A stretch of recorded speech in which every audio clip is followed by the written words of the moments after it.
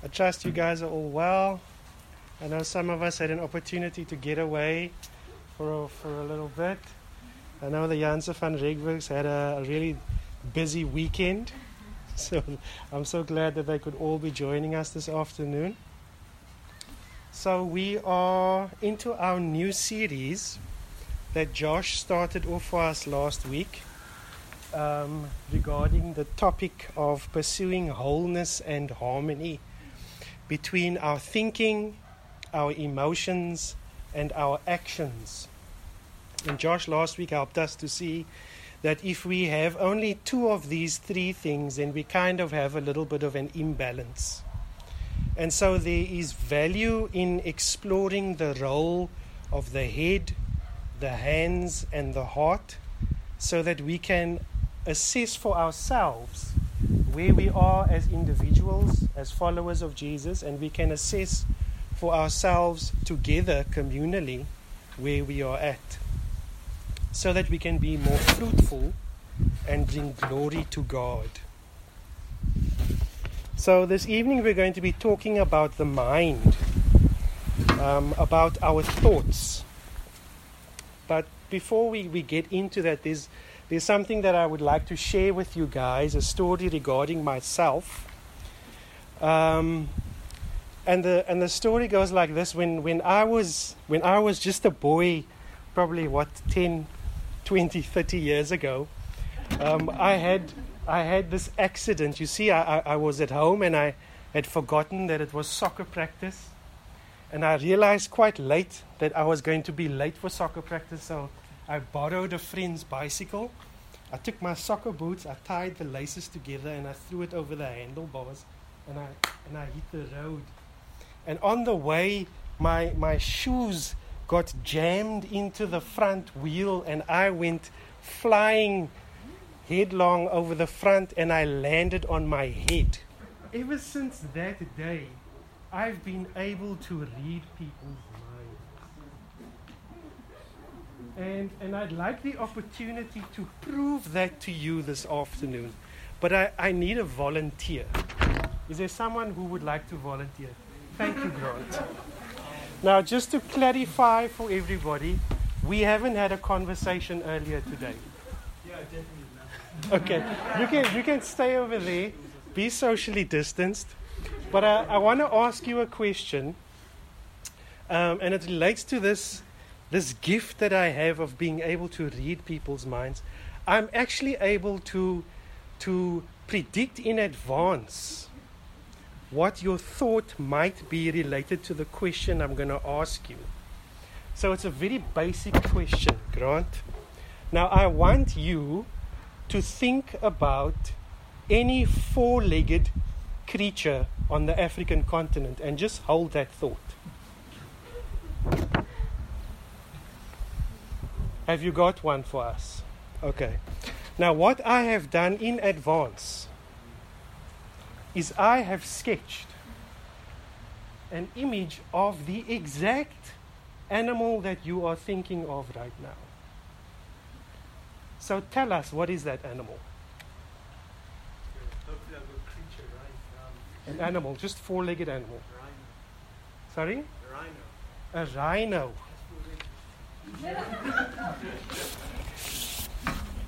Now, would you believe it?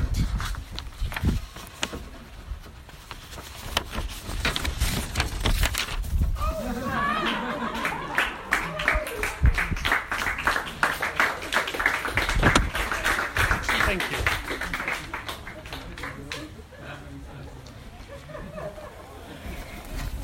Now, if you really want to know how I was able to do that, you can come and speak to me afterwards. Now, while you're sitting there in amazement, have you ever really thought about how well God really knows us? That He knows you right down to the intimate thoughts that you have. And Scripture even tells us that He knows the thoughts that we have before we think them. Psalm 139 verse 2 says, "You know when I sit down and when I rise up. You discern my thoughts from afar.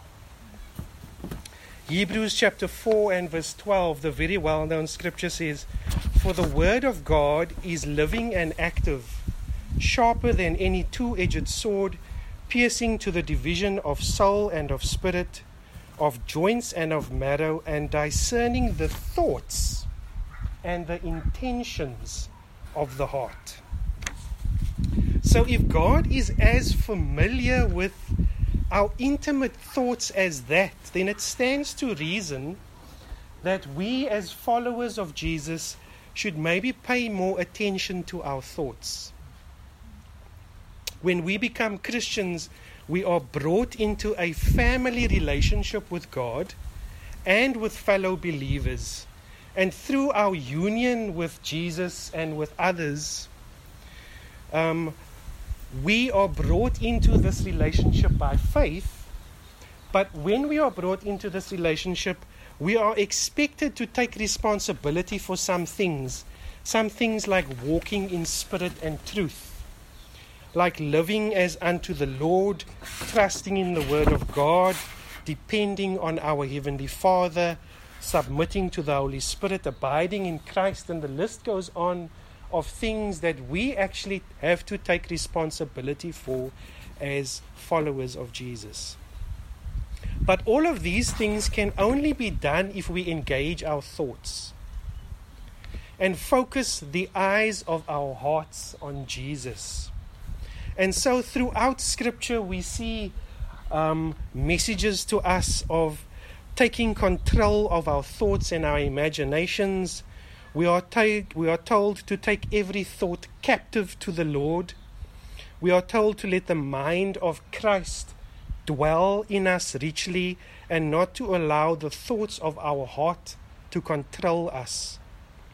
And this is how the Apostle Paul encourages the church at Philippi in Philippians chapter 4, verses 8 and 9. He says, Finally, brothers and sisters, whatever is true, whatever is noble, whatever is right, whatever is pure, whatever is lovely, whatever is admirable, if anything is excellent or praiseworthy, think about such things.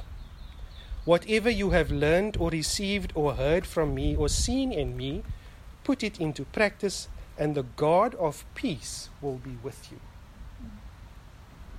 Righteous living depends on right thinking. And God has promised to keep in perfect peace the one whose mind is stayed, the one whose mind is focused on Him. That's what Isaiah 26 and verse 3 says. God promised that He would garrison, that He would place in a stronghold our hearts, our minds, our emotions, and our innermost thoughts as we focus our prayers and praises on Him with thanksgiving. Our thoughts play a very important role in our lives. Now, even as we look around here this afternoon, I think everything that we look at, we could declare that it started with a thought. There's a saying that goes, thoughts become words, words become actions, actions when repeated become habits, habits build character, character leads to destiny. Now there's a lot of truth in that saying, and what is interesting about it is that whole pattern of activity is triggered by thought. Have you ever done something and then you said to yourself, I don't know what I was thinking after you've done that? It kind of begs the question, how can you not know what you were thinking? Now, there's actually some truth behind that statement, as obscure as it is, in that there are times when you don't know what you were thinking after you just did something. Cognitive neuroscientists say that the mind has this mechanism that helps us to cope with stress. And so sometimes when we are faced with challenges like immediate decision making, or extreme situations, or impending losses, bad relationships, etc., etc. Our minds actually try to insulate themselves from the excessive strain of that situation. And so what your mind does is it channels its focus. And this causes a very different kind of thought process that we describe as not knowing what I was thinking. And at the end of that, it is only when what you were thinking rises into your consciousness in the form of language, then and only then do you know what you were thinking. Prior to that, the process of forming a notion, of forming an idea, is inarticulate. It's not yet formed. It is subconscious and not yet ready to be formulated into words, to be communicated about what your thoughts are. Now, you must have noticed that when you are in deep thought, kind of like now, it happens that we sometimes end somewhere far away from the issue. I can see some of you guys are somewhere else right now. Because what happens is kind of like Google, our minds throw up related memories or issues that are kind of like raw material to continue the thought process that you are on. And what happens is you get caught into a particular train of thought and you start chasing rabbits down holes. And this also happens when we fall asleep, and that is why we dream. When we dream, our brains are connecting the thoughts that we had, kind of arranging and filing it. And much of what happens during all of this thought action, this process in our brains, is the product of mental habits that have formed over the years of your lifetime. And so the way that you learn to think through these habits actually becomes part of your character. It becomes part of who you are as an individual. You as an individual have a way of being and a way of sharing your thoughts and your ideas in a way that is distinct to only you. And it comes out as an expression of your character. And so people who know you really well will expect that you will express yourself in this consistent way. And that is how people will know you, and that is how you will know people. Even though you express yourself in different ways, in sentences, in phrases, sometimes in body language, there is a pattern about you that marks you as the person and the character that you have become over years. And it will remain that way unless something happens. And so when we hear or see an expression, then we will say to ourselves, oh, you know what, that sounds just like so-and-so. And we are reminded of who this person is based on how they think and how they express themselves. And so when Paul wrote to the church at Philippi, and he gave them this list of things to think on in Philippians 4 and verse 8, he said to them, whatever is true, whatever is noble, whatever is right, whatever is pure, whatever is lovely, whatever is admirable, if anything is excellent or praiseworthy, he said to them, think about those things. And Paul wasn't just saying that because it sounded nice, because it sounded kind of clever. Now we know that there's actually good science to back up the value of that kind of exercise, of repetitively thinking on anything that is lovely and admirable and part of that list. And it is this habitual thought pattern that helps us to shape our lives as followers of Jesus. And so we must repeatedly think about and dwell on this list of things that Paul gives here. Now, this phrase that Paul uses there in that scripture, think about these things introduces to us an important truth, and that is that spiritual stability is a result of how we think. Spiritual stability is a result of how a person thinks. Now, the original word in the original Greek that Paul would have used there for think about is logizomai. And this word logizomai means to reckon, to consider, to reason, to dwell on. It's the same word where we get our English word logic from. The way the word is used here by Paul actually makes it a command and not a suggestion. He says, do this. It must be a continual practice, something that is done repetitively. This word logizomai means more than just entertaining a thought. It means to evaluate, to consider, to calculate.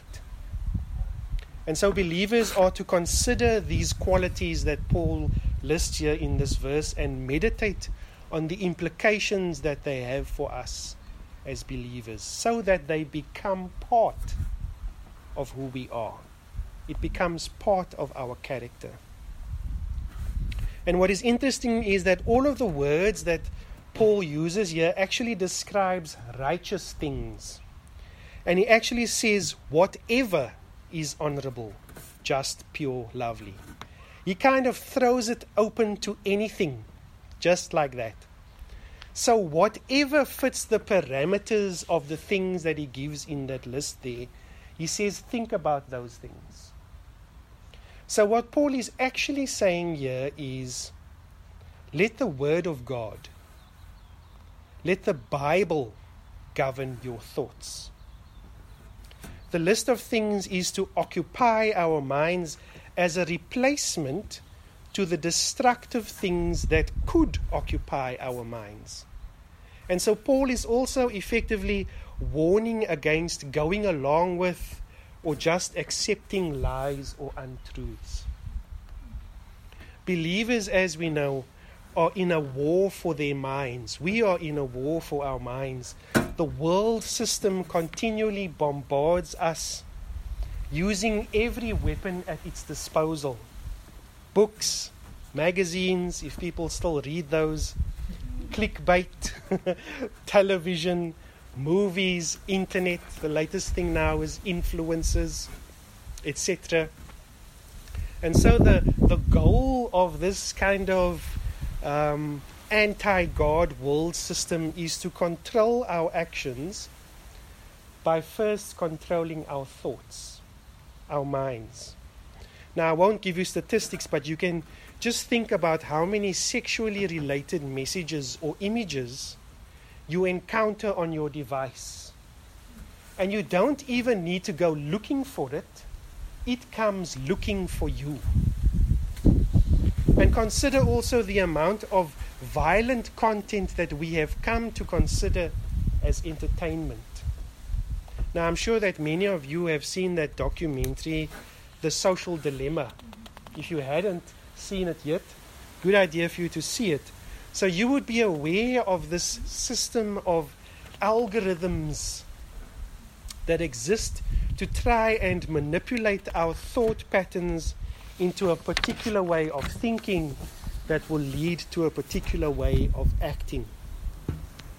And so I think it is not sufficient to say that I cannot control my thought life, because in Christ we have been given all that we need for life and godliness, and He has promised to supply all that we need according to His riches in glory.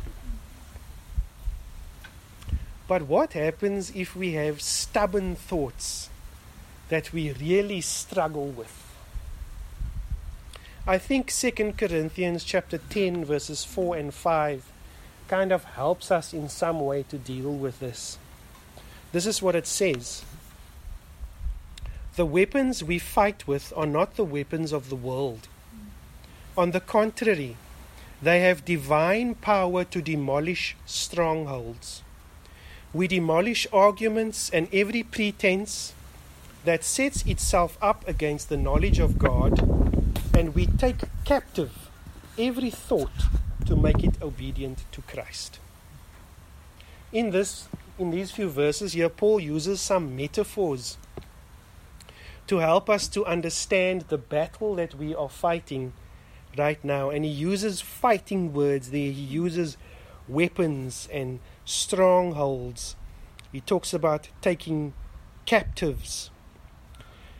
Strongholds are an important aspect in warfare.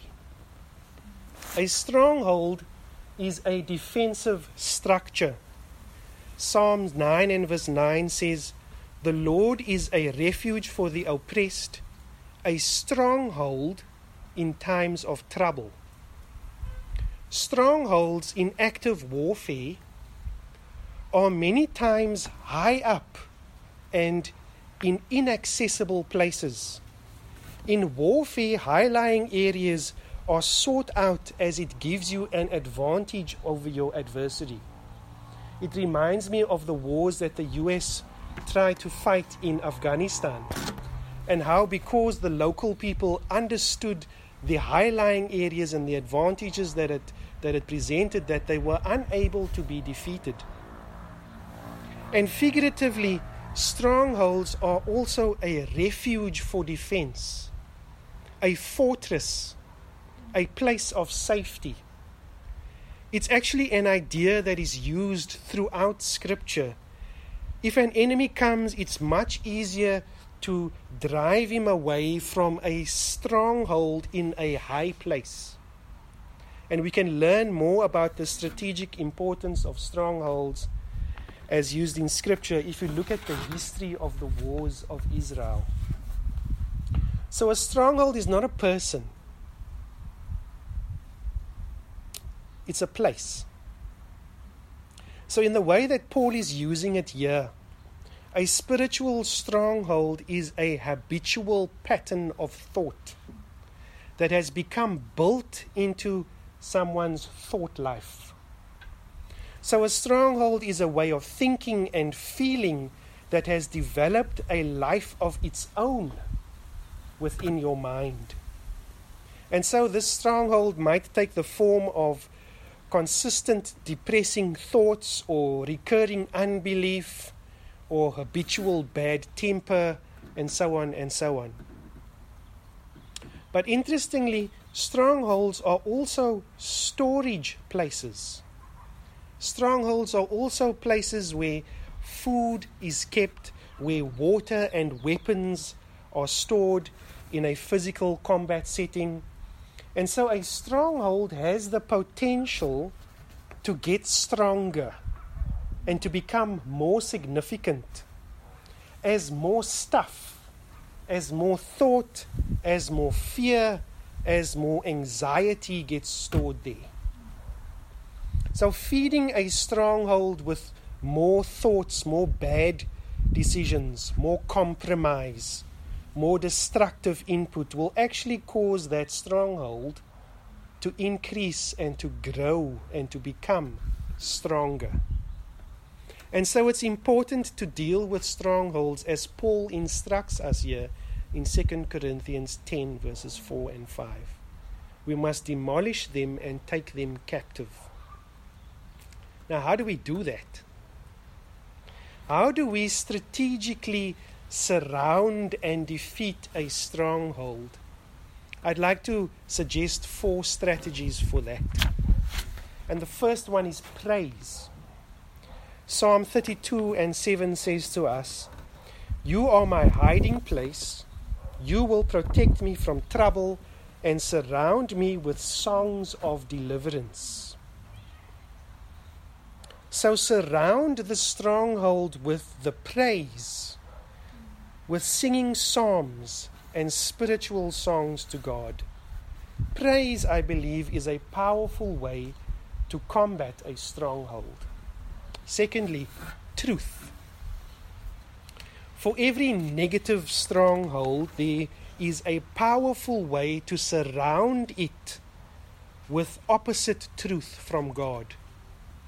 Remember Hebrews 4 and verse 12 says, "For the word of God is living and active, sharper than any two-edged sword, piercing to the division of soul and spirit, joints and marrow, and is able to discern even the thoughts and the intents of the heart." And so if you are struggling with a stronghold of depression, surround it with hope. If you are struggling with a stronghold of rejection, surround it with acceptance. If you are struggling with a stronghold of unresolved anger, surround it with forgiveness. Once you've identified a stronghold, go to the scriptures and study the opposite truth of that from God, and reject the lies that have brought you to the place of being subject to that. And then get into the habit of what Paul instructs us to do there, to think about whatever is true, whatever is noble, whatever is right, whatever is pure, lovely, admirable, excellent, or praiseworthy. The third one is pray, obviously. And when you pray, ask God to help you tear down this stronghold that must go, and ask Him to build up in your heart a stronghold for Him. Proverbs 18 verse 10 says, "The name of the Lord is a strong tower. The righteous run into it, and they are safe." And the last one is counsel. Speak to someone. Proverbs 20 verse 18 says, "Plans are confirmed by getting advice, and with guidance one wages war." Taking every thought captive to Christ and fixing our mind on Him is a conscious choice. It is a decision that we have to make, which we all have to make when problems and difficulties arise in our minds and in our thoughts, or when life's circumstances weigh heavily on our hearts. And so as I conclude, let me remind you of this. Finally, brothers and sisters, whatever is true, whatever is noble, whatever is right, whatever is pure, whatever is lovely, whatever is admirable, if anything is excellent or praiseworthy, think about such things. Whatever you have learned or received or heard from the scriptures or seen in Jesus, put that into practice, and the God of peace will be with you.